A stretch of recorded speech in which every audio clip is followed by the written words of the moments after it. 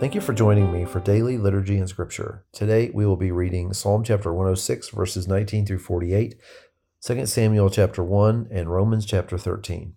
Before we begin, let's say together the Apostles' Creed. I believe in God, the Father Almighty, creator of heaven and earth. I believe in Jesus Christ, his only Son, our Lord. He was conceived by the Holy Spirit and born of the Virgin Mary. He suffered under Pontius Pilate, was crucified, died, and was buried. He descended to the dead. On the third day he rose again. He ascended into heaven and is seated at the right hand of the Father. He will come again to judge the living and the dead. I believe in the Holy Spirit, the Holy Catholic Church, the communion of saints, the forgiveness of sins, the resurrection of the body, and the life everlasting. Amen. Psalm chapter 106, verses 19 through 48. At Horeb they made a calf and worshipped an idol cast from metal. They exchanged their glorious God for an image of a bull which eats grass. They forgot the God who saved them, who had done great things in Egypt, miracles in the land of Ham, and awesome deeds by the Red Sea. So he said he would destroy them, had not Moses, his chosen one, stood in the breach before him to keep his wrath from destroying them. Then they despised the pleasant land. They did not believe his promise. They grumbled in the tents and did not obey the Lord. So he swore to them with uplifted hand that he would make them fall in the wilderness, make their descendants fall among the nations, and scatter them throughout the lands. They yoked themselves to the Baal of Peor, and ate sacrifices offered to lifeless gods. They aroused the Lord's anger by their wicked deeds, and a plague broke out among them. But Phinehas stood up and intervened, and the plague was checked. This was credited to him as righteousness for endless generations to come. By the waters of Meribah they angered the Lord, and trouble came to Moses because of them. For they rebelled against the Spirit of God, and rash words came from Moses' lips. They did not destroy the peoples as the Lord had commanded them, but they mingled with the nations and adopted their customs. They worshipped their idols, which became a snare to them. They sacrificed their sons and their daughters to false gods. They shed innocent blood, the blood of their sons and daughters, whom they sacrificed to the idols of Canaan. And the land was desecrated by their blood. They defiled themselves by what they did. By their deeds they prostituted themselves. Therefore the Lord was angry with his people and abhorred his inheritance.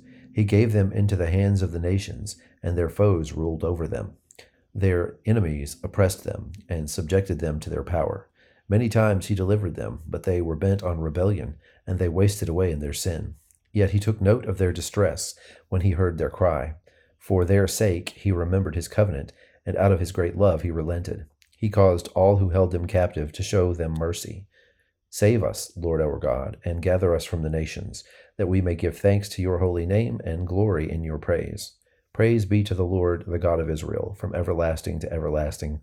Let all the people say, Amen. Praise the Lord. 2 Samuel chapter 1. After the death of Saul, David returned from striking down the Amalekites and stayed in Ziklag 2 days. On the third day, a man arrived from Saul's camp with his clothes torn and dust on his head. When he came to David, he fell to the ground to pay him honor. Where have you come from? David asked him. He answered, I have escaped from the Israelite camp. What happened? David asked. Tell me. The men fled from the battle, he replied. Many of them fell and died, and Saul and his son Jonathan are dead. Then David said to the young man who brought him the report, How do you know that Saul and his son Jonathan are dead? I happened to be on Mount Gilboa, the young man said, and there was Saul leaning on his spear with the chariots and the drivers in hot pursuit. When he turned around and saw me, he called out to me, and I said, What can I do? He asked me, Who are you? An Amalekite, I answered. And then he said to me, Stand here by me and kill me. I'm in the throes of death, but I'm still alive. So I stood beside him and killed him, because I knew that after he had fallen he could not survive. And I took the crown that was on his head and the band on his arm, and have brought them here to my Lord. Then David and all the men with him took hold of their clothes and tore them. They mourned and wept and fasted until evening for Saul and his son Jonathan, and for the army of the Lord and for the nation of Israel, because they had fallen by the sword. David said to the young man who had brought him the report, Where are you from? I am the son of a foreigner, an Amalekite, he answered. David asked him, Why weren't you afraid to lift up your hand to destroy the Lord's anointed? Then David called one of his men and said, Go, strike him down. So he struck him down, and he died. For David had said to him, Your blood be on your own head. Your own mouth testified against you when you said, I killed the Lord's anointed. David took up this lament concerning Saul and his son Jonathan, and he ordered that the people of Judah be taught this lament of the bow. It is written in the book of Jashar. A gazelle lies slain on your heights, Israel. How the mighty have fallen. Tell it not in Gath, proclaim it not in the streets of Ashkelon, lest the daughters of the Philistines be glad, lest the daughters of the uncircumcised rejoice. Mountains of Gilboa, may you have neither dew nor rain, may no showers fall on your terraced fields. For there the shield of the mighty was despised, the shield of Saul, no longer rubbed with oil. From the blood of the slain, from the flesh of the mighty, the bow of Jonathan did not turn back, the sword of Saul did not return unsatisfied.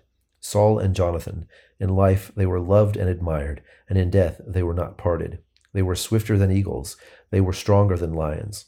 Daughters of Israel, weep for Saul, who clothed you in scarlet and finery, who adorned your garments with ornaments of gold. How the mighty have fallen in battle. Jonathan lies slain on your heights. I grieve for you, Jonathan, my brother. You were very dear to me. Your love for me was wonderful, more wonderful than that of women.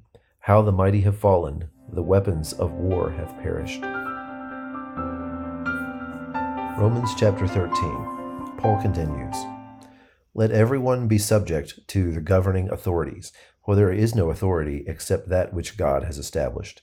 The authorities that exist have been established by God. Consequently, whoever rebels against the authority is rebelling against what God has instituted, and those who do so will bring judgment on themselves. For rulers hold no terror for those who do right, but for those who do wrong. Do you want to be free from the fear of the one in authority? Then do what is right, and you will be commended. For the one in authority is God's servant for your good. But if you do wrong, be afraid, for rulers do not bear the sword for no reason. They are God's servants, agents of wrath, to bring punishment on the wrongdoer.